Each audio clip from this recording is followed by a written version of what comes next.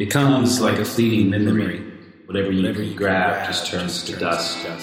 Like eye contact with a stranger in a crowded room is a dream begging to be real. The passing note of a song, the glimmer of the shifting sea. You think you saw it, you think you see it. I know. We'll start at the shores. Start at the shores. Cheers. Cheers. All right. Whew. I feel very much a sense of, to like this evening in particular, like sitting back down at the podcast table with you. Yeah. This sense of like the motion of time. Oh, interesting. Like, So, well, how we've been doing this every week for over a year, and you start to kind of have a conception of like, and we're back, and starting to feel the repetitiveness of it, and the way that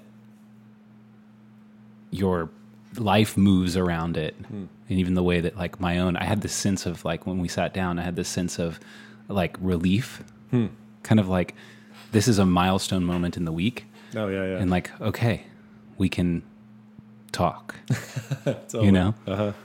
Yeah. I like that. But there's something to milestones like that. And there's also something to like really, really big milestones in life too. Like birth and death. Yeah. Yeah, it's like just to kind of throw it all out there at the beginning.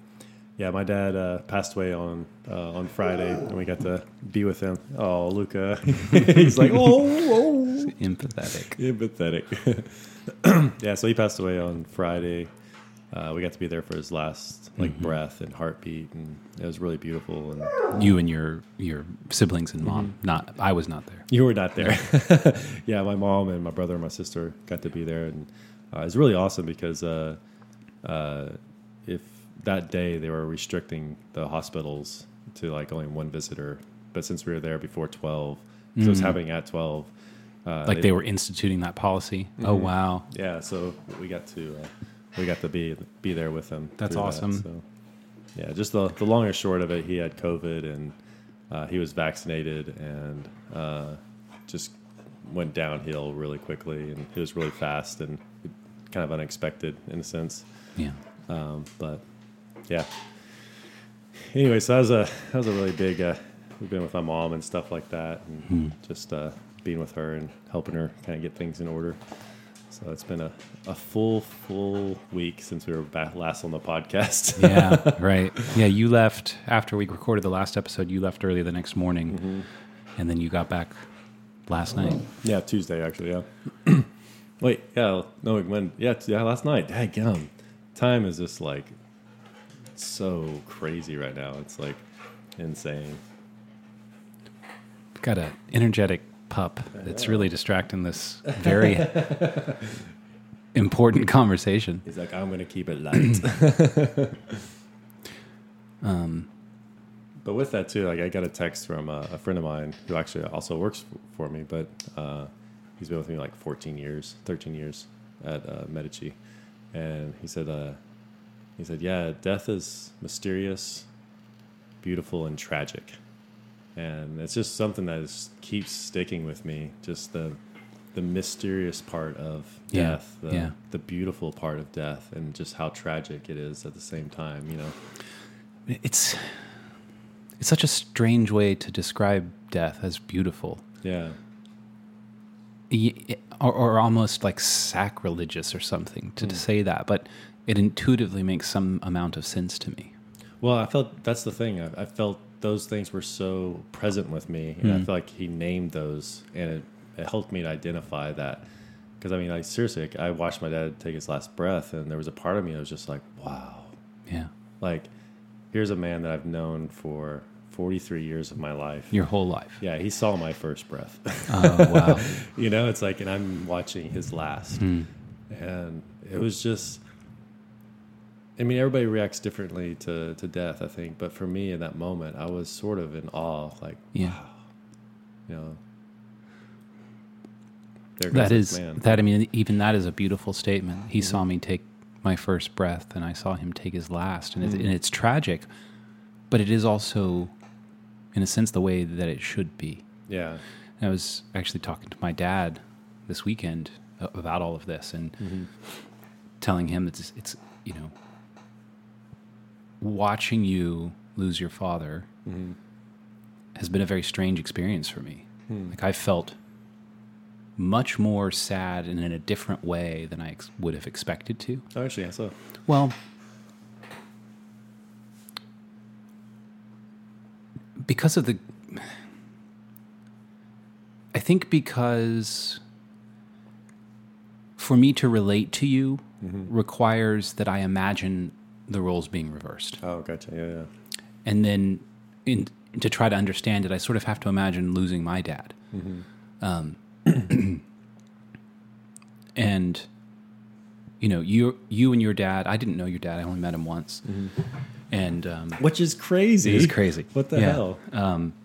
But y'all's relation, I know much less about y'all's relationship, obviously, than I do about my relationship with my own father. So it's not clear to me how much of relating to you by imagining my own father dying is actually applicable. But it did kind of lead me into this thought process about, like, the inevitability of that and how, we talked a lot about your dad and the fact that he died of COVID, and the fact that he died of COVID after being vaccinated, and the fact that he died of COVID after being vaccinated so far into this. Yeah. Something of it seems almost like a cruel joke, But then I thought, doesn't death always kind of seem that way? Yeah. Even though it is the only inevitability. Yeah. It comes, and it always comes. Like, there's no right time for it. But then I thought, well, at least it's in the right order. I hope that my dad dies before me. Yeah.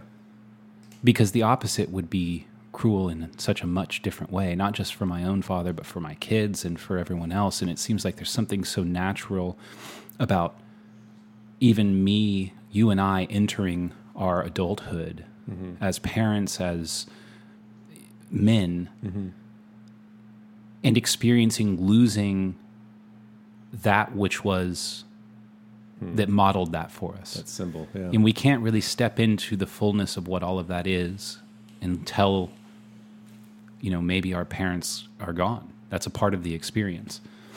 And so I thought, at least it's in the right order. Because there would be something stolen from you if it wasn't. Yeah. Somehow. Yeah. No, it does. There is something very, like almost not necessary. There's another word for it, but good that, like I hope I die before my kids do. You know, it's like you want that. You, as a parent, you want to go before your kids go, and obviously you don't want to go too early. Yeah. Well, and also, what a strange blessing it is to witness your father pass. Did it feel like that to you?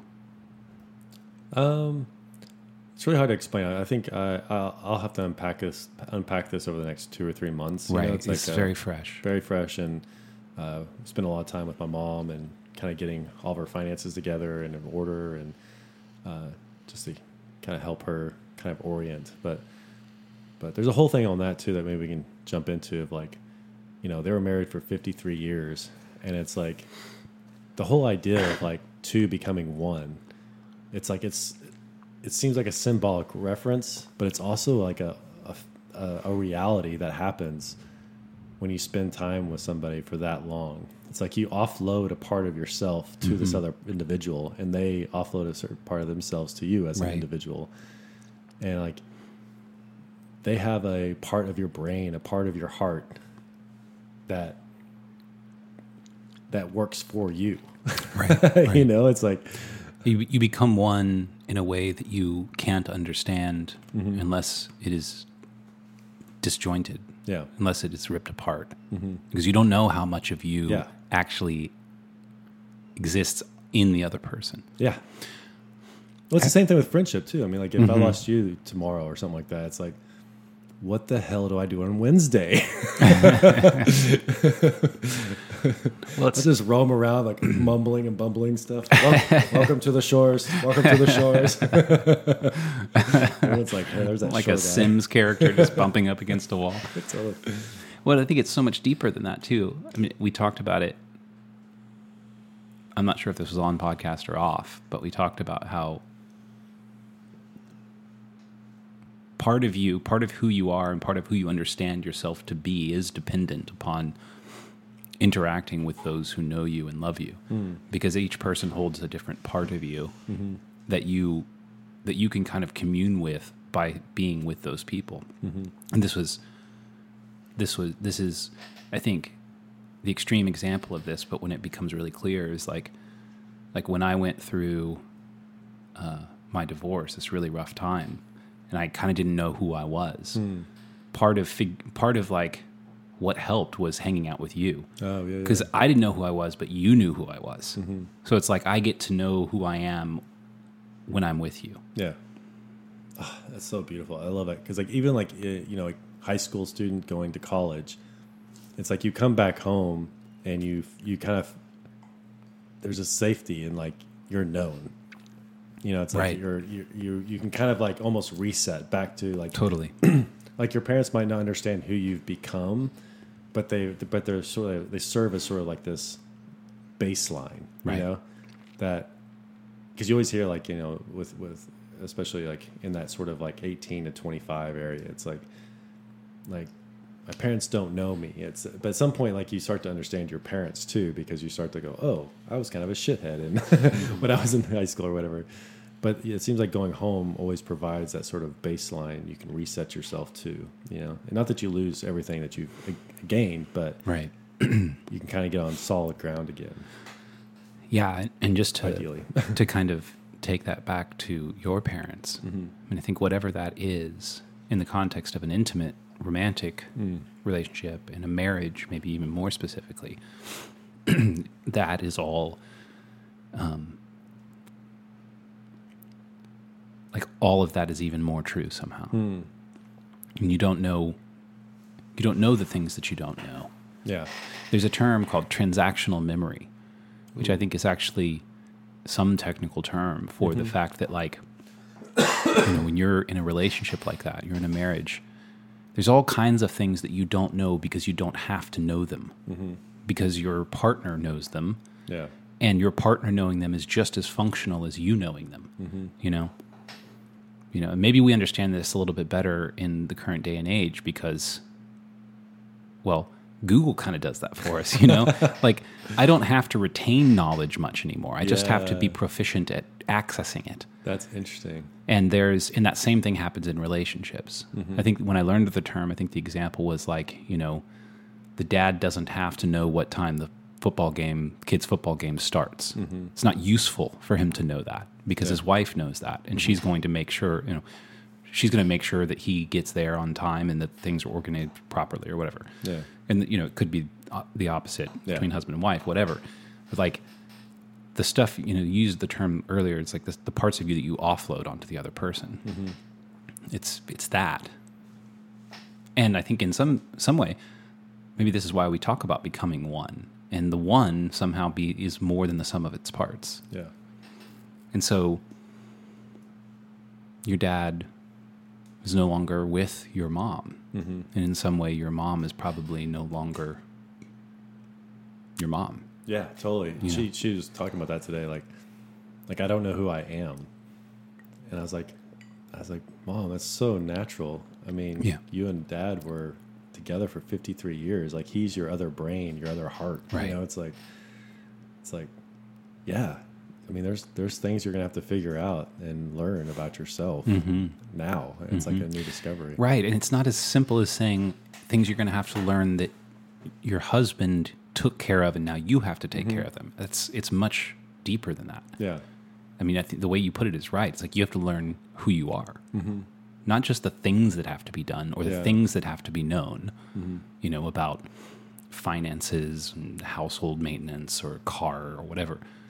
You actually have to it's like you have to rediscover who you are, because part of that was contained in this person who's no longer able to give it to you. Yeah. Yeah, it's such a fascinating phenomenon that happens with that. I mean, it's because it's not on purpose. It's sort of something that we do. We do that with communities too. You know, it's like, and we need to have communities around us that we can offload parts of ourselves. You know, it's like kind of like you said with the divorce thing. It's like I kind of carried a little backup copy of Matt in my pocket. It's not a complete copy, but it's right. like it's enough for you to reference, you know? Exactly. It's Yeah. like, and your dad has a copy. It's a little bit more bigger, you know? Right, It's like your right. mom too, you know? It's like, or a lot more bigger. And it's like, and they kind of give you like, you can kind of like touch that and be like, oh, okay. That's such an interesting way to put it. The backup copy. It reminded me of so Ted Lasso season 2's out now. Oh, don't talk about it. And I rewatched the whole first season. Okay, we did too, yeah. Yeah. Okay. So what's the coach's name? Not the coach, the owner of the team, the woman. Oh, shoot. Rebecca. Her old friend from like years and years ago comes and meets her. And all of a sudden you see the character of Rebecca start to fill out. Yeah. Because this old friend had some old backup copy that Rebecca hadn't accessed of herself in forever. Yeah. But it's able to be pulled out. And her character expands. And it's character development, yes, but it's also like we all know that feeling of that. Like you see someone you haven't seen in a long time, and you also see a part of yourself that you haven't seen in a long time, you know? Well, even like what was amazing about it is that her friend, I forgot her name, but it also happened. Sassy, yeah. It happened before Keely also. So Keely, it was almost as if Sassy like handed a copy of that copy to Keely. Yeah, pass some torch or something. Yeah, because you saw that she kind of represents that to Rebecca into the future from that episode. You know, it's like there was a connection made, a transfer of information. You know, almost like a transfer of guardianship. Yeah. Wow, that's amazing. Yeah, it's like how things. It's almost like you start thinking about Dawkins and memes and genes. You know, it's like how we push these memes into the future. You know, it's like I've said this on the podcast quite a few times, but you know, it's like something that my dad, you know, put into me was like, leave it all in the court. And that's a simple sentence, but what that means is like so huge. You know, it's like, you know, you go out in the court, basketball in this instance is like, and you give it everything. You leave it all out there. Whether you win or lose, it doesn't matter. But as long as you leave it all on the court, that's the definition of success. Yeah. Exactly. And it's such a visceral thing. And it's like, I know when I haven't done that, and I know when I did do it and lose, or know when I did do it and win. You know, it's like in basketball specifically, but it's a visceral experience that I can't. It's a meme that has been transferred into me from my dad. Yeah. Hopefully I can transfer it to my kids too. Well, you will. I guess I had a couple like immediate responses to that. And one is like there's some pictures that have been taken of my son, myself, and my dad. Oh, yeah. Like when my son was really little. And we're making like sitting exactly the same way. Arms folded, hands held the same way, legs the same way. It's freaky. You know, like DNA is a weird thing. But there's also something I've been thinking a lot about. I think it was over this past weekend. I watched an old debate between Sam Harris and Jordan Peterson on primarily on religion. Oh, yeah. Was this it's the Ireland or the Vancouver? It was the one that I think Douglas Murray moderated. Those are so good. Yeah, they really are good. But I think it's Peterson is making this point about how when you're a child, you tend to pretend to be your parents. So you might pretend to be your father, but when you're pretending to be your father, you're not really imitating your father. You're doing something which is better described as sort of extracting the spirit of your father and imitating that, which is more like something like I've seen my father behave in all of these different contexts and situations. And you extract out the spirit of that, whatever that is. And that's kind of what you're imitating. It's like you're imitating him imitating a good father. And your father did the same thing to his father, and his father to his father. And in that sense, whatever this spirit of fatherhood, which you are pretending to be, is something that has been passed down to you through many generations. Yeah. And he said that in the context of making a completely different point, which I won't take it there, and I probably couldn't do it very well anyway. But it's kind of like back to this idea of like at least it happened in the right order. Because for that spirit to be passed down to you, well, maybe I'll say for that spirit to be passed down to your children requires that you continue fully interacting with the spirit of what it is to be a good father. Yeah. And the fact, and your father passing away is like, it's a part of that. Yeah. That I don't know if I want to say needs to, but naturally does happen. And now it's like it is this passing of the guardianship, which is now passed to you. Whatever it was that he had that he represented, he's done representing that, at least in an active way. Yeah. And now that is yours to guard and to work out and to continue to pass down. Yeah. And whatever it is that you're passing down isn't by your design or your generation solely. It's like you're a node in this. Yeah, totally. You know? Which I find something like super humbling about that. And wonderful and beautiful. Yeah. Yeah, it is. I see why you're wanting to stay away from the needs part, because that sounds really weird. Yeah. But it's like, it's almost an evolutionary idea and concept of sort of like, you know, it is intended that that's the way of life, you know, that you have kids and then they have kids and then you pass on and your kids see their grandkids and then you pass on, you know, it's like, right. like that just seemed like that's it's more of like it's the way of life, and then there are things that come in that disrupt that, you know, that way of life, you know, whether it be disease or, you know, prey or whatever it might be that, that interrupts that cycle. But it does seem inherent. I mean, it's almost like inherent in every individual. Like yeah, I should pass on before my kids do. If not, I think there's something wrong with you. Well, yeah, I mean, if you love your children, then you will think that because you'll want them to live as long a life as possible, and you know that you can't live to see that long life. Totally. Yeah. So I was talking to my dad about all of this, about you and your dad and him passing, and I told him this sort of spirit of the father thing, which is interesting because that starts to become really religious language. And I was also thinking about my grandfather and how I've often thought that my grandfather passed away when I was 13, so about your son's age. Totally, yeah. And, you know, whoever I am, you know, it's like we kind of know who we are, and we also, I think if we're healthy, maybe we also know that we don't know who we are. Yeah, like there is something to be discovered there or worked out. I love that. You know, and so who am I? I don't know. Well, you know something of who I am that I don't. My parents know something of who I am or who I could be that I don't, and I know, like I've always sensed that there's something of who I am that is like my grandfather, and I've often thought in my adulthood, like if I could know him now, like there's something I could know about myself. Oh, true. Yeah. And the fact that he's gone, it's like I have lost the keys to something of who I am.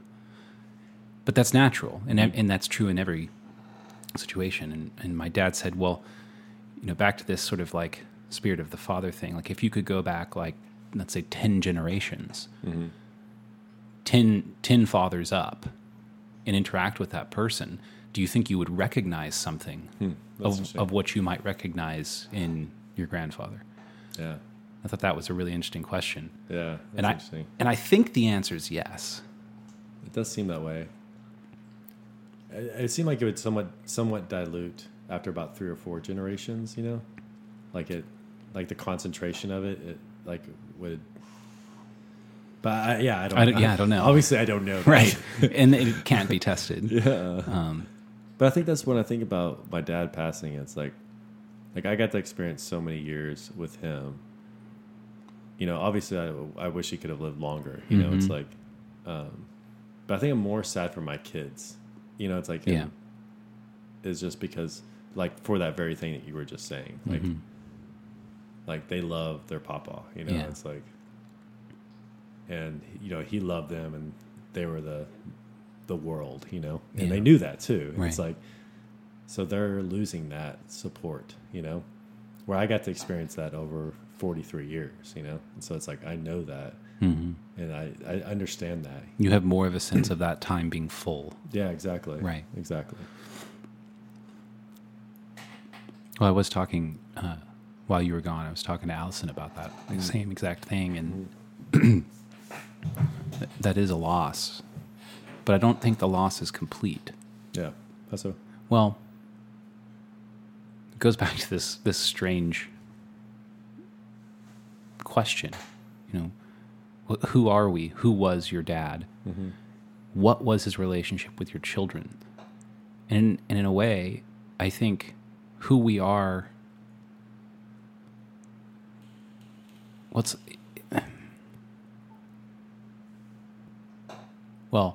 is spirit as much as it is sort of physical nearness. And whatever that spirit isn't completely ours. Yeah. Like, you carry some of that now.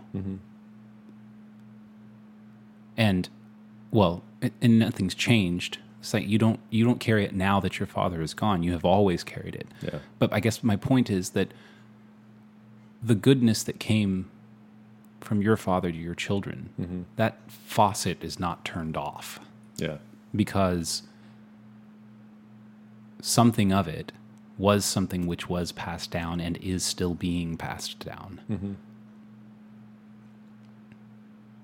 Yeah, it kind of makes me think of too, like Simba and his dad. You know, it's like it's like like there is certain amounts of you can't actualize yourself until there is that sort of passing the torch. You know, it's like Simba could not have come into his destiny if his father hadn't. You know, obviously it was more tragic. It was like a fire and a scar set, you know, set and all that kinds of stuff. You know, it's like there was a tragic element in that. That was kind of a very before its time, and Simba didn't get to kind of have that tutelage. But there was something about due to malevolence. Due to malevolence, yeah. But there was something about him stepping into that. It wasn't stepping into his father's role, but stepping into his destiny. You know, it's like, well, which is completely commingled with his father's role. Like that scene when Rafiki kind of starts to coax him back and leads him down into the cobwebs and the forest, and then they emerge on this little lake. And he asks him to look in the water, and he says, "What do you see?" yeah, And he says, "No." You know, he says, "I see myself," or whatever. And he says, "No, look again." And taps the water and makes these ripples, and he sees his father. yeah, Or maybe it's not his father. Maybe it's him as his father. yeah, totally. And that scene always just makes me weep. It's just funny, like over the last few years, like I look in the mirror and I'm like, wow, I see my dad. You know, it's like starting to see more of like the cheeks and the eyes, and we both have a lot of very strong Czech features. You know, it's like, yeah, it's like it is. There's so much great symbolism in that, Right. Lion King and stuff like that. Oh, yeah. It's a beautiful movie. Very powerful. Yeah, But I think we do, well, just to keep it on Simba for the moment, like, he didn't necessarily become his father or replace his father, but he stepped into whatever it was his father occupied. And maybe this is kind of back to the idea of the spirit. It's like there is something outside of that we exist in. Mm-hmm. And when you see Simba at the end on Pride Rock, you're like, that's Mufasa, Mm-hmm. or that's Simba. It's like kind of becomes one and the same. Yeah. Because Simba couldn't have become Simba without having come from Mufasa Mm-hmm. and having stepped into what was vacated when Mufasa vacated it. Yeah. And so I'm getting a little tied up here on it, but it's like you do. Well, maybe to the extent that Mufasa was good because he was oriented towards some ideal of goodness, Mm-hmm. when Simba orients himself toward the same ideal, he is, in a very deep way, becoming his father. Mm-hmm. You know, Well, he also faced all that shame and because him thinking that it was because of him that his father died. You know, it's Mm-hmm. like, it's interesting too, like having to also shed or cast off shame or fear, you know, and one thing that we can do is like what what's not Mufasa, what's the son's name again? Simba. Yeah, it's like, you know, he runs away from it, runs away from his destiny, runs away from who he is. You know, it's like, right. and there's a lot of shame and fear boiled up in that. You know, I think that's that was something else he had to kind of confront and overcome. Yeah. And then you see the whole process of him returning. Like Yeah. there's a step, and you know, and what's the female's line name? Nala. Nala. Like she comes and kind of rescues him, or kind of like coaxes him back into the into that destiny. Well, and she does that by engaging his shame. Yeah. And confirming it. Mm-hmm. And saying, yeah, you're a piece of shit. What are you going to do about it? Uh-huh. She makes him self-conscious. Mm-hmm. Oh yeah. Which is why this film is so good. It's so deeply archetypal. Yeah. Like all of these, you can find parallel stories all over the place in Mm-hmm. myth and religion and just storytelling in general. And they're all very condensed into this one film. Especially the archetype of like running away from your destiny or Mm-hmm. your future, or like whatever language you want to put around that. You know, it's like, you know, usually it's some sort of shenanigans and trying to get lost, Mm-hmm. whether it be in the bottle or. What's the story of the prodigal son? Mm-hmm. Totally, yeah. Yeah, I mean, there's endless amounts of that. But it's so crazy. Like again, just thinking about kind of going back to our many conversations we've had about narrative. Is like we do live embedded in a narrative, you know, and we don't even know it. We don't even understand it.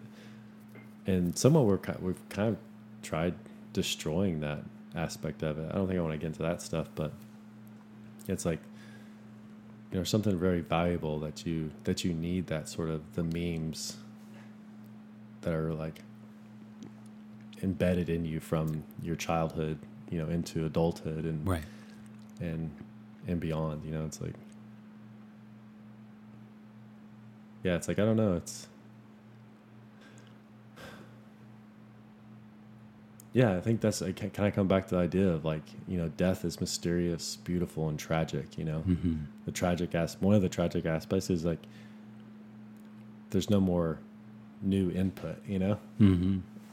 well, there is kind of like extrapolated, but like direct new input. You know, Right. that you get from Right. in this case my dad. You know, it's like, but again, He's not speaking Mhm. into your life or your kids' lives anymore. But he almost is too. I mean, like it's like you know, it's like, even in saying that, it's like I can hear how he would say something or what Right. he would say. Right. You know, it's like again, even whenever, you know, it got to the point where his organs were failing and he was on life support, and it was done. You know, and we had to choose to, you know, would your dad want to live in this way?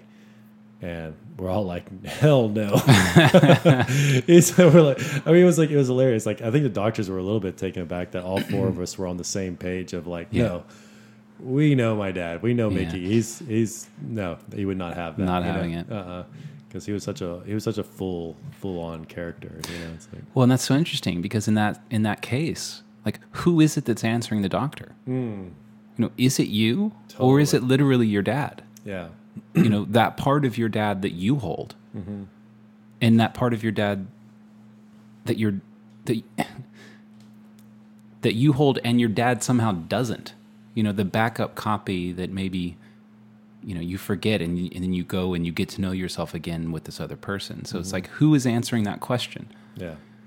I think rationally we say, well, clearly Michael, the son, is answering the question, but. It's at least interesting to think about it in this other way. Yeah. And it seems, I mean, there's something to it. Yeah, it's like, I mean, it's a part of him that was in all of us, that it's like we knew that Right. About him, that,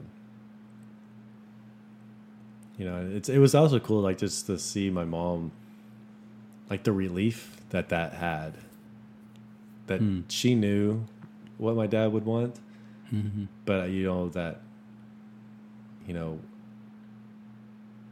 it's almost scary for her to say that, you know, but to hear us all kind of in the same voice, his voice, there was a relief for her in that, and being able to let go, you know, and obviously it's a process to let go and to move on, but in that one instance, it was like there was a certain relief, and like, sort of like, you know him like I know him, you know.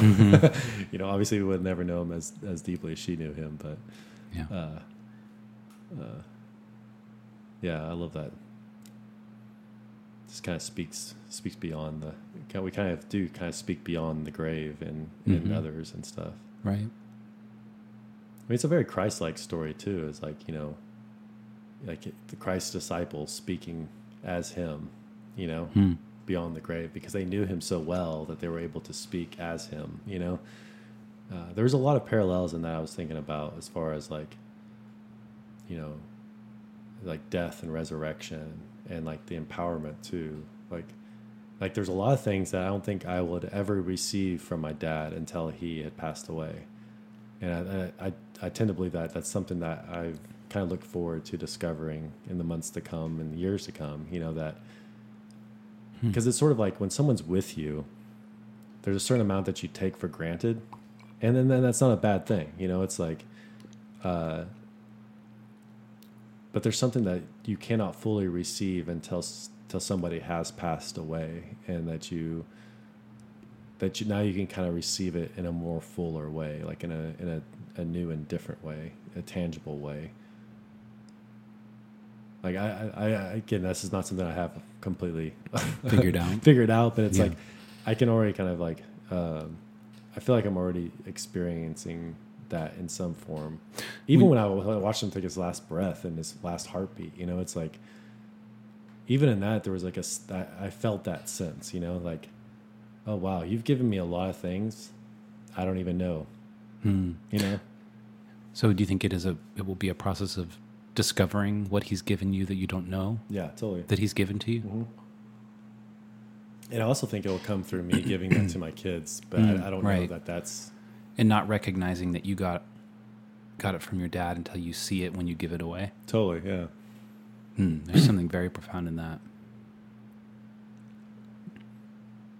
I mean, again, I really had this, like... I mean, again, going back to the beautiful part of the mysterious, beautiful, and tragic. Like, I felt that at that moment. And it's hard to explain, and that's why I'm really interested to see, like, kind of what unpacks from that. Is just sort of like, I mean, my dad's got a list of accomplishments that are just ridiculous. I mean, he's done so many things. Like, we're writing his obituary, and my mom was wanting to put every single one of them in.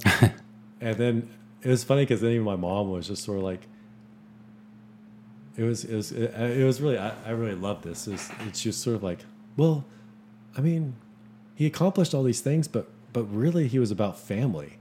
Like, he loved you guys. He loved the grandkids. You know, it's like, I mean, we never do Thanksgiving. We always keep Thanksgiving as our own thing. Yeah. But it never failed. My dad was always like, well, hey, you know, you guys could come for Thanksgiving.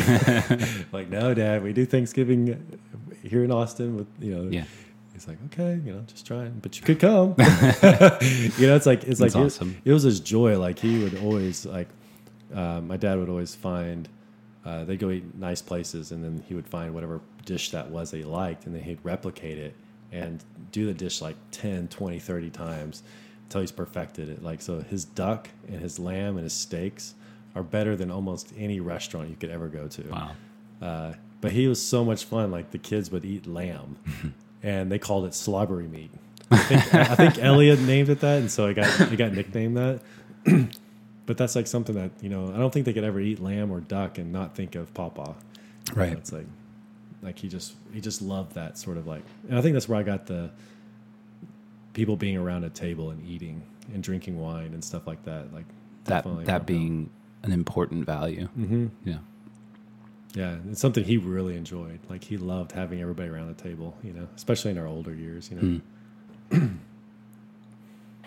mean, it's something you and I enjoy together so much. Like Yeah, totally. Allison and you and Charlie and then whoever else comes up to the table. But I mean, that was also a value that my parents held. And so maybe this is something about, you know, the things that he gave you that you don't even know yet. Mm-hmm. I mean, so much of what we value was taught to us, but it wasn't taught to us as a value. No. You know, it was taught as It's acted out. it was acted out. Mm-hmm. Yeah, and you don't know the values. So you can't articulate the ethic until you have acted it out enough that you can discover it and abstract it. Yeah. And so whatever it is that your dad gave to you, maybe this is your point about how you can't, there's some of that you can't, you don't know that you have it until the acting out of it is done and you're far enough away from it that you can, well, not done, but you can start to extract that value, extract the ethic of it. Yeah. Which is kind of cool. Like I feel like a lot of those things I did get to enjoy the benefit of the understanding of it in his lifetime. Mm-hmm. But I feel like there's like a treasure trove of things that are to come. I mean, even as I approach his age, you know, Right. it's like, it just seems like there's a treasure trove of things. Yeah. Like if I could have grandkids, and I could see my dad and me coming out in that way, you know, it's like to just make experiences for them, you know, or just to talk to them. Like, what are you thinking? Why do you think that? How's that? And it will probably be something like communing with your father. Yeah. No, totally. Oh, Because as you step through it and walk through it, you'll be discovering who he was yeah. in a way that will somehow be like more knowingly than of something than you could know now. Mm-hmm. Well, I always remember, like, my mom would always say, oh, my Grandpa Richie would love this moment. You know, like, she could just also see through his eyes in a moment that she's experiencing us and the grandkids and stuff like that. You know, it's like, you know, there's something about that. Now they have lended us their eyes, in a sense, you know, their perspective. And, like, it's so much easier, you know, like, even in you and I through the years, it's like you've lent me your eyes, you know, it's like, and so like I've been able to, I can see things through your eyes also, you know, it's like, but then when you talk about your parents, it's like, there's so much in that's like phenomenal, you know? Yeah. Yeah. I mean, and so much of it happens before you're sort of self-aware. Well, maybe some of it happens even before you're sort of conscious in some level. Yeah. And then before you're self-aware, and then before you're grown, before you're matured. I mean, the stuff that's planted in you from your father, maybe to your point, it's like you have no idea. Yeah. You'll discover it as you continue to grow. Or even as a kid, I didn't know that leave it on the court thing would be as impactful as it has for my life, you know? Yeah. Or even like, you know, my dad was a dentist and an entrepreneur, you know, it's like, you know, I worked at the office from the time I was 8 till I graduated high school, you know, everything from, I'm using air quotes, filing. They probably had to go back and refile them, but like that was our job, you know, it's like, and then I was a dental assistant by the time I left, you know, and it's like my dad taught me to like talk with like a 92-year-old or a 6-year-old. Like when they're in the, as a dental assistant, you've got to sit there and talk with them and like carry on a conversation. Right. And it's like that was something that early on in my life, I saw the value that he'd given me, but I didn't know that was something he was giving me at the time. Right. But probably in my 20s, I was like, wow, I got that at such an early age that I'd never had a problem with, like, you know, talking to my boss who's 56 and I'm a 22-year-old, you know? Yeah. It's like, yeah, you show, there's a certain amount of respect that you show, you know, but at the same time, you're not intimidated, you know, but there's respect and honor that you give to an older person, you know? And then a younger person, it's like you kind of come down to their level and say like, hey, I might be older than you, but hey, I'm going to come down to your level and just be silly with you, or, you know, not be intimidating or whatever, you know? That example actually illustrates really well what you mean by things that he's given you that you don't even know. Mm-hmm. Why that specifically? I don't know. Well, because it kind of gets into this idea of like, what is it? What does it mean to know something anyway? Oh, yeah. It's like your dad taught you this skill, Yeah. but he taught it to you without you knowing he was teaching it to you. We put me into positions of opportunity. Yes. You know? But you didn't know I would imagine the opportunity wasn't like well defined. Yeah. Mm-hmm. You know? And so you learn all of this stuff, and then now you know it. Mm-hmm. But you don't really consciously know it. Yeah. Now you're continuing to act it out, and it isn't until sometime later you're like, whoa, I have that. Mm-hmm. I didn't know that I had that. I kind of have to discover what I have. Yeah. And then I can be like, and my dad gave me that. Mm-hmm. But it's all retrospective. Yeah.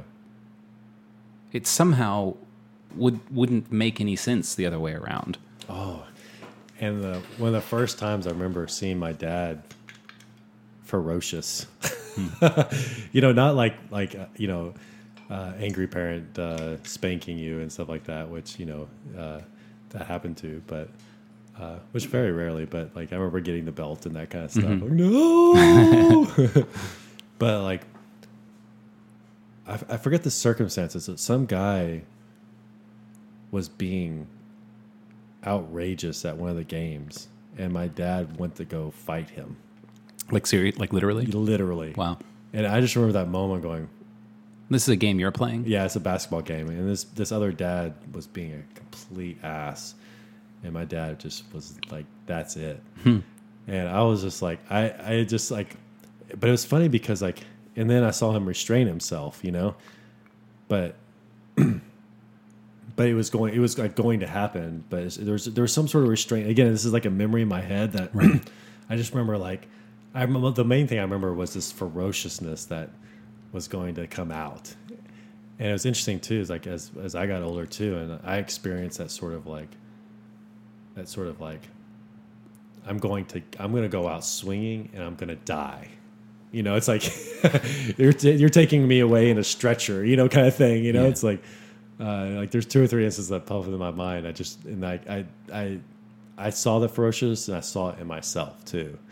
And we've talked about this quite a few times, so I just want to put this out there. But just also, like, whenever I was playing basketball, like, I remember when my dad, like, stopped holding back, you know, when we play basketball. Like when he would play with you? You play with me, yeah. And it was just like, and you felt the power, like he would bump you, like, come on, Michael, get the ball. Boom, boom. You're like, you're really trying to. And then you get this point where, like, you're really trying to, like, you're really going at it. Yeah. And he's still, like, kind of toying with you, you know? Yeah. But it was this point, like, it's like I could use all of my strength and ferociousness, you know, in a sense. Mm-hmm. But he's reserved and constrained and can kind of, like, give just enough to where that is, you see that line, like, oh no, you know, it's like, And then there's at some point where as you get older, it's like you start to see the frailty, you know, Right. where it's a different type of, like there's a dad of your youth that is that sort of like he could kick your fucking ass, you know? Right. And then there's this point where it's like, you know, it's like, oh, my dad's old, you know?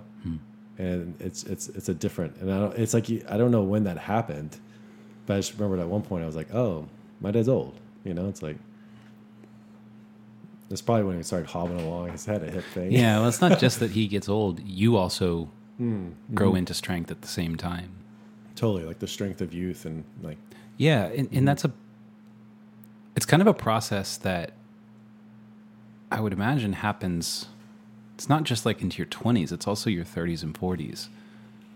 Because it's not just the raw power, but there's also something like when you experience the power, well, and maybe you experience restraint or maybe you don't, but I think power is most fully felt when it is paired with some amount of restraint or at least knowing. Like, I know my power and I'll show it to you. Yeah. As opposed to someone who's just sort of flies off in a display of power. That always seems to be less. Yeah, totally. Well, it's also the proper use and the timing for that. You know, it's like, you know, like if you're protecting your family, like there's something that's a proper use of force. You know, it's like, but if you're just being an asshole, you know, it's like, and you're just flaunting, you know, your strength or something like that. Like there's something like lesser in that. You know, it's like, Yeah. And I saw a lot of restraint in my dad, and it's like, which was hilarious. I mean, like he was a force to be reckoned with. Like he helped so many people, and he also got crossed a lot too, which was, I mean, it's just so sad. Like, you know, and and then like when people would like really, oh man. When people would cross the line and it was no longer like, you know, just messing with him, but you're messing with an organization or something like that. Like he would let you know, like you are out of line. Like he would just, I can see the look and the stare in his face. But he didn't have like a very strong, it was like, he had a very big gray boundary, you know, but once you started crossing the line, it was sort of like, that does not happen. It got defined real quick. Yeah. And, you know, obviously we don't always get it right, but like, I saw admire him that quite a few times. Yeah. Yeah. Yeah. I admire that. Yeah. It's just like,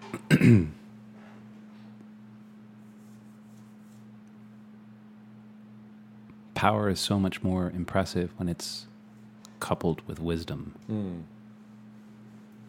And it's much more terrifying. Yeah. Because somehow you have the sense that this power isn't just something raw being indiscriminately thrown around. I see the power, and I also know that it's being wielded by someone who can discriminate with it. And if that falls on me, the full force of it falls with intention and by someone who knows how to wield it. And that's much more deadly. Yeah. Yeah, I remember early growing up, it's like one thing that always stood out to me was like, my dad never let us talk shit about my mom, you know? It's like, oh, mom did that. No, he's like, you don't talk about your mom like that, you know, or something like that. You know, it's just teenagers can be. Right.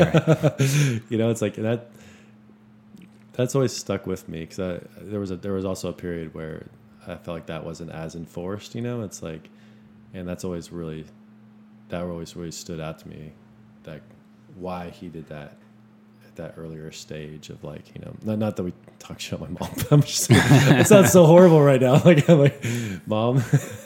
Anyways, but I mean, you know what I mean, like just the regular teenage crap. You Totally. know? It's like, yeah.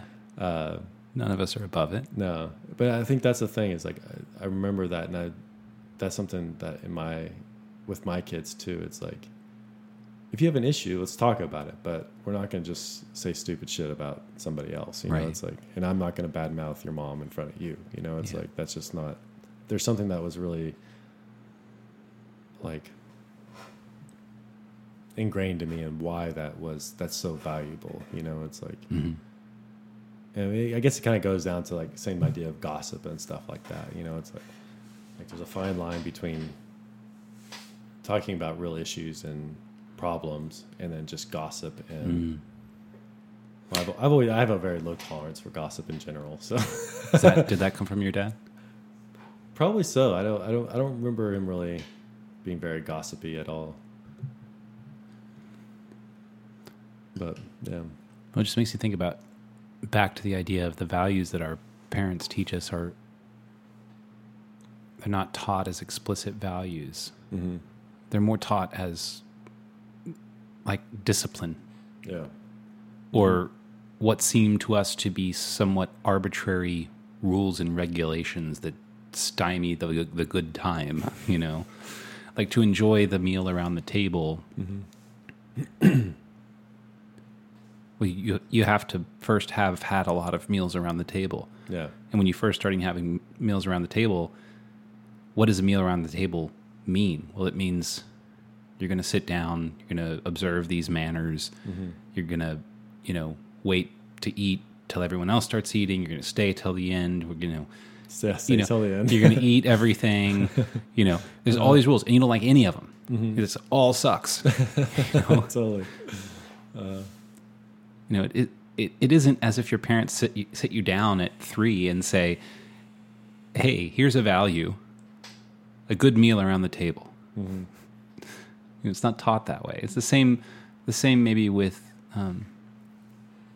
sort of ideas of gossip and those things. I remember having a hard time understanding that one. That was something that I think maybe I learned from my parents too. Like the difference between gossip and not gossip.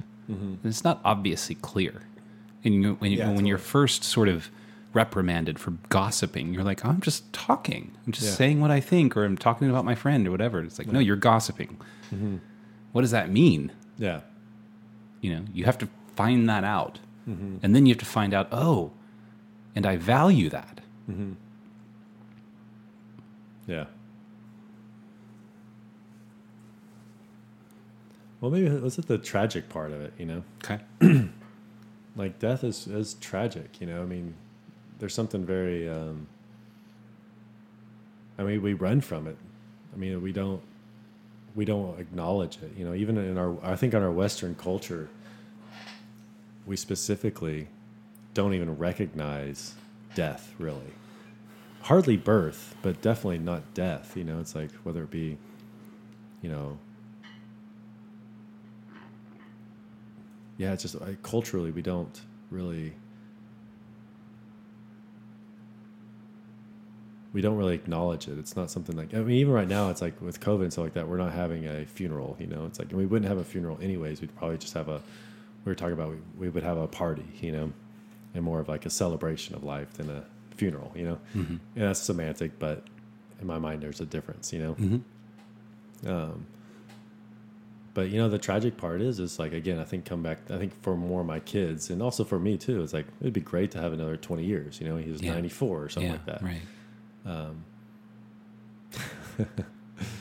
Yeah. I think we talked about Allison's uncles last time. He did. Oh yeah. Well, it's like, there's something like, so this guy named Harold, he came over to the house. Like, he worked with my grandfather for 16 years. He's 92 years old. He walks 3 miles a day. He's got his lady friends.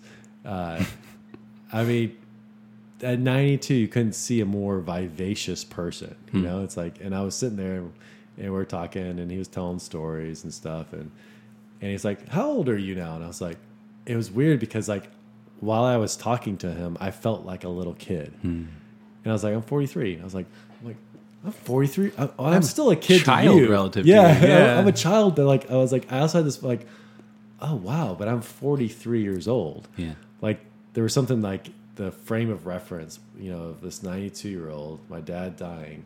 I'm 43. I felt like a 2-year-old with this guy, you know, and I've got kids. You know, it's like there was something about sort of like the span of time. You know, it's like, and also his acceptance of death too. Like, you know, it seems like you do kind of, I don't know when this happens or if there's like a normal thing, but it's sort of like, I could go tomorrow. Like, I'm at an age that it's sort of like, Yeah. you know, it's like, but it's like, you know, obviously the tragic part of death is sometimes, I guess, whenever someone dies when they're 12 or 16 or Right. 20, it's like there's so much ahead of them, you know. 74, it's like, you know, there's still maybe that aspect of tragic, but it's hard to say. It's like when does that? Would that switch? Yeah, Yeah. Because I don't feel like my dad, he had possible years ahead of him, you know. But and maybe it's the tragic part is too is that my mom, you know, for my mom being here without him, Right. For potentially another 20 years. Yeah. Yeah. Yeah. Or they just go at the same time or something like Yeah, that. You know, right. It's Do you think that our sense of tragedy is somehow coupled with some idea that things happen in a way that they shouldn't have?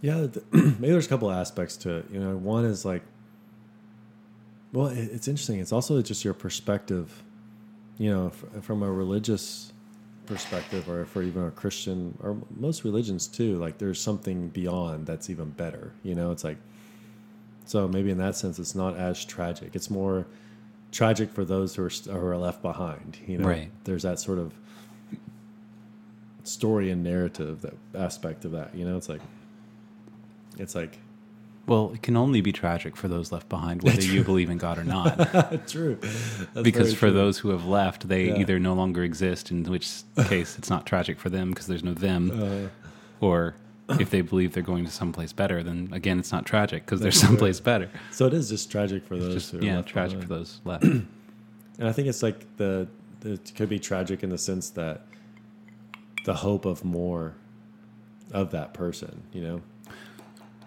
Well, I mean, I guess for myself, I can say I lost one of my best friends when I was 21. Oh, yeah.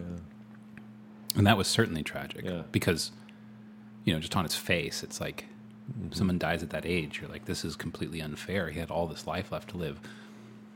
But I don't really feel differently about him passing than I do about my grandfather, who passed at actually a pretty similar age to your father. You know, it's kind of like maybe too young, but at least it wasn't 20. Mm-hmm. But with both of them, it's like I lost something. I lost not only, to use your words earlier, like new input from someone that I loved and who loved me, Yeah. but also somehow a key to understanding myself. Probably that one more so with my grandfather than with my friend, but like I don't necessarily feel like I lost more when I lost my friend. Even though you could say, well, it was much more of a loss because he had potentially 70 years in front of him. And that's what, if you quantify the loss or the tragedy by the amount of years, maybe this is back to my question of, Yeah. is tragedy coupled with something happening which we think shouldn't have? You know, because somebody dies at 94, and it's kind of like, okay, that makes sense. Well, I think the tragic part with my dad would be the disease part of it. You know, this COVID thing that has sort of ravaged Right. the globe. You know, it's like, and just all the things that are built into all of that. There's like a whole, I don't know what you call it, ethos around that. You know, it's like, you know, it's like you could say that if we didn't have this COVID thing, he'd still be with us today. You know. Sure. But then it's hard to get into that kind of thing because then it's like, what Yeah. if? That is hard. And you can, well, the thing is, you can do that with any death. True. Like there isn't a death, or maybe I'll say, it seems to me exceedingly rare. You know, that somebody lives, let's say, to 105 and they're healthy and they just pass away in the night, Yeah. which is so rare, it's almost not worth addressing. I was listening to somebody gave this analogy of like the perfect car, if there was a perfect car, it would never need new parts, and it would fail all at once. And bodies are kind of like that too. Yeah. It's like the perfect story is all of your organs fail at the same time. You know, when you're 105 Yeah. or 120. Yeah. You know, with your face on a Smucker's jar. But You said Smucker's jar? yeah, remember that? No. No? It was like on one of the morning shows when we were growing up, one of the news shows, they would always do like the segment. It was like maybe Matt Lauer or somebody would come on, and Katie Couric, I don't know. And they would like do a little segment of all of the oldest people like turning 114, 115, and they would like put their face on a Smucker's jar because it was sponsored by Smucker's. We're way off.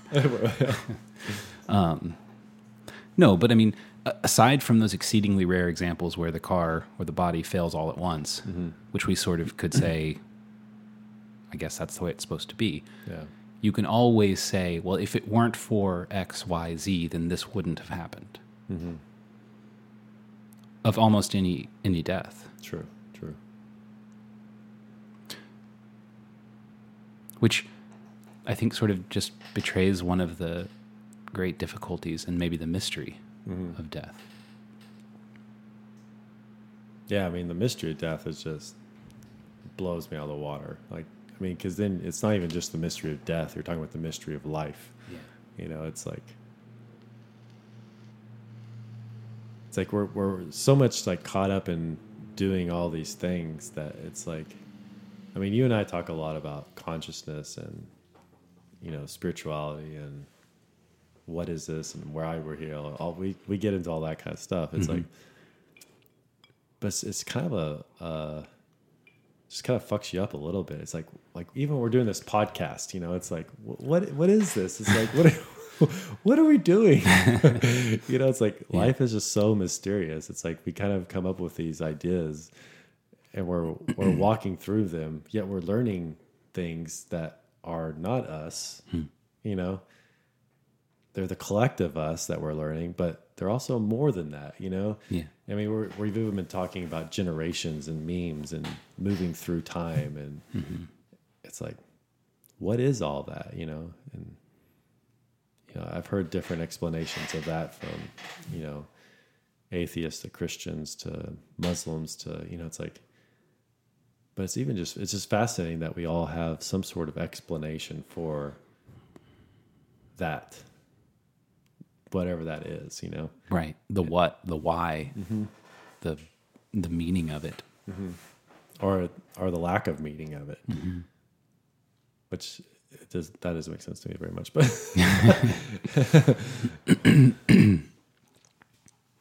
because it just seems like so many things are built into all the world around us. It's like little signs of meaning are just screaming at us, you know.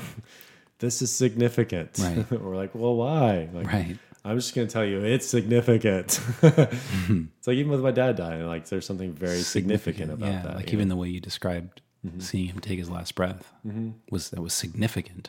And I'm guessing you can't say why. You know, you can try. Yeah.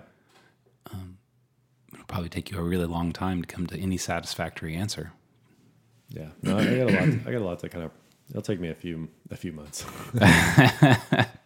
Yeah, it'll be like I definitely can see for me. It's like it's about a 2 or 3 month process of unpacking a lot of these things, and then there'll be a kind of like more of a lifelong part of that. But yeah, I was going to say. I mean, I think it will be a lifelong process. But it's sort of like anything. It's like the immediacy of it. Yeah. Like there's something that you get a lot out of in a very short time, but then the rest of it is meant to be unpacked over longer. It's like even for my mom, it's like over the next 3 months, like she's got to take on a lot of things immediately. But then there'll be a lot of things she'll unpack over the next year, 2 years, 3 years, whatever years, you know.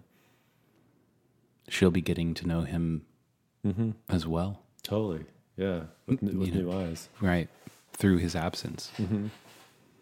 Like even like, you know, she knew this beforehand, but just the way she said, like she's like, your dad took care of me, you know. And it was just like, there's something the way she said it. It wasn't like how she would say it before, you know. It was like there's the significance of how my dad took care of her. When it's probably her eyes are probably opened to that. I mean, not that they weren't necessarily closed to it, but it seems to me a statement like that, it's like if you are being taken care of, you can sort of say how you're being taken care of, but you don't know. You don't know fully what that is. And a lot of things I think we have to learn through absence. When that's removed, then you're like, oh, I understand now what it was. Yeah, it's like, you know, when all your college friends, like Allison always thought we'd leave Austin, and all of our college friends left. And it's like, you realize what you had. Right, You know, it's like, right. Well, it's like one of these things that's so true that it's almost cliche to say it. Totally. What's the song? Yeah, let's see something deeper. Don't it always seem to go, don't know what you got till it's gone. It's just cliche. Totally. You know, and it's so obvious that, like, I remember back to my first kiss story. I think I've told you this story for sure, but I think you've said it on the podcast. yeah, on the podcast, yeah. But after my first kiss, I broke up with her the next day because it freaked me out so much. And then a couple days later, I came to my senses and I was like, I want to get back together. And she was like, you had your chance. And I think she said something like that to me. It's like, yeah, you don't know what you've got till it's gone. And she kind of like rubbed it in. It's like we're in seventh grade. Yeah. You already kind of understand that enough to articulate it. Yeah. You know, from some song lyric that's even cliche to sing, but it's just so true. Yeah. You yeah. So you just leave it as the It's cliche. tragically true. It's tragically. Yeah. Yeah. But it makes me think about, you know, okay, if we accept that to be true, then it means that there are so many things in our lives currently that we have, well, to your point, that we don't even know that we have. And could we be more, could we open our eyes more? Yeah. Could we be more aware? Could we pay more attention? And this is not to say to solve the problem of knowing what we can't know until it's gone. Totally. Yeah. But to take that opportunity to say, like, to orient myself to say, I have more than I know, and that means I'm rich. And what riches do I have? Yeah. And if I could notice one or two every day, or maybe just every week or month, like, would that improve the quality of my life and the extent of my gratitude? And how might that change the way that I interact with my life and my things and my friends and my family and my community? Yeah, I like that. Well, I think the part of that's just, you know, there are moments, again, it's like, because I think both are true. It's like, and I think that's what you were saying too, is like, you will not be able to know what you don't know until you've lost it, you know, or it's gone or whatever. But there's also a part of kind of a choice in how you live life, and like to be more cognizant of how much you don't know, and what value or what, you know, blessings or whatever it might be that you do have in your life now, and to take those as more precious entities, you know? Right. But I think that's the hard thing about life too, is like, there's just so much you cannot understand until it's gone. And that there's something that we have to accept in that. But I think too, there's just a part, again, coming back to our culture, is I think we miss out a lot on not really understanding, or not participating in the ritual of death, you know? Yeah. You know, you see that in Mexican or in Latin American culture specifically, like there's a lot more participation in that idea, you know? I think too, I guess more of the culture I'm talking about is more of like a modern big city cosmopolitan type of living. Sort of like death happens outside the city gates. We take everything and we throw it. We bury it out there. Because life is happening inside the city gates. Yeah. And I had a mosquito coming at me. Yeah. I don't know. Is there anything else we need to tackle on the death thing? Surely. And we will continue. We will have to continue. But that may be a good place to leave it for tonight. Yeah. Well. To Mickey. Yeah. He's on the shores. I guess he's more out in maybe the ocean. Mm-hmm. All right. Love you guys. Cheers. Bye.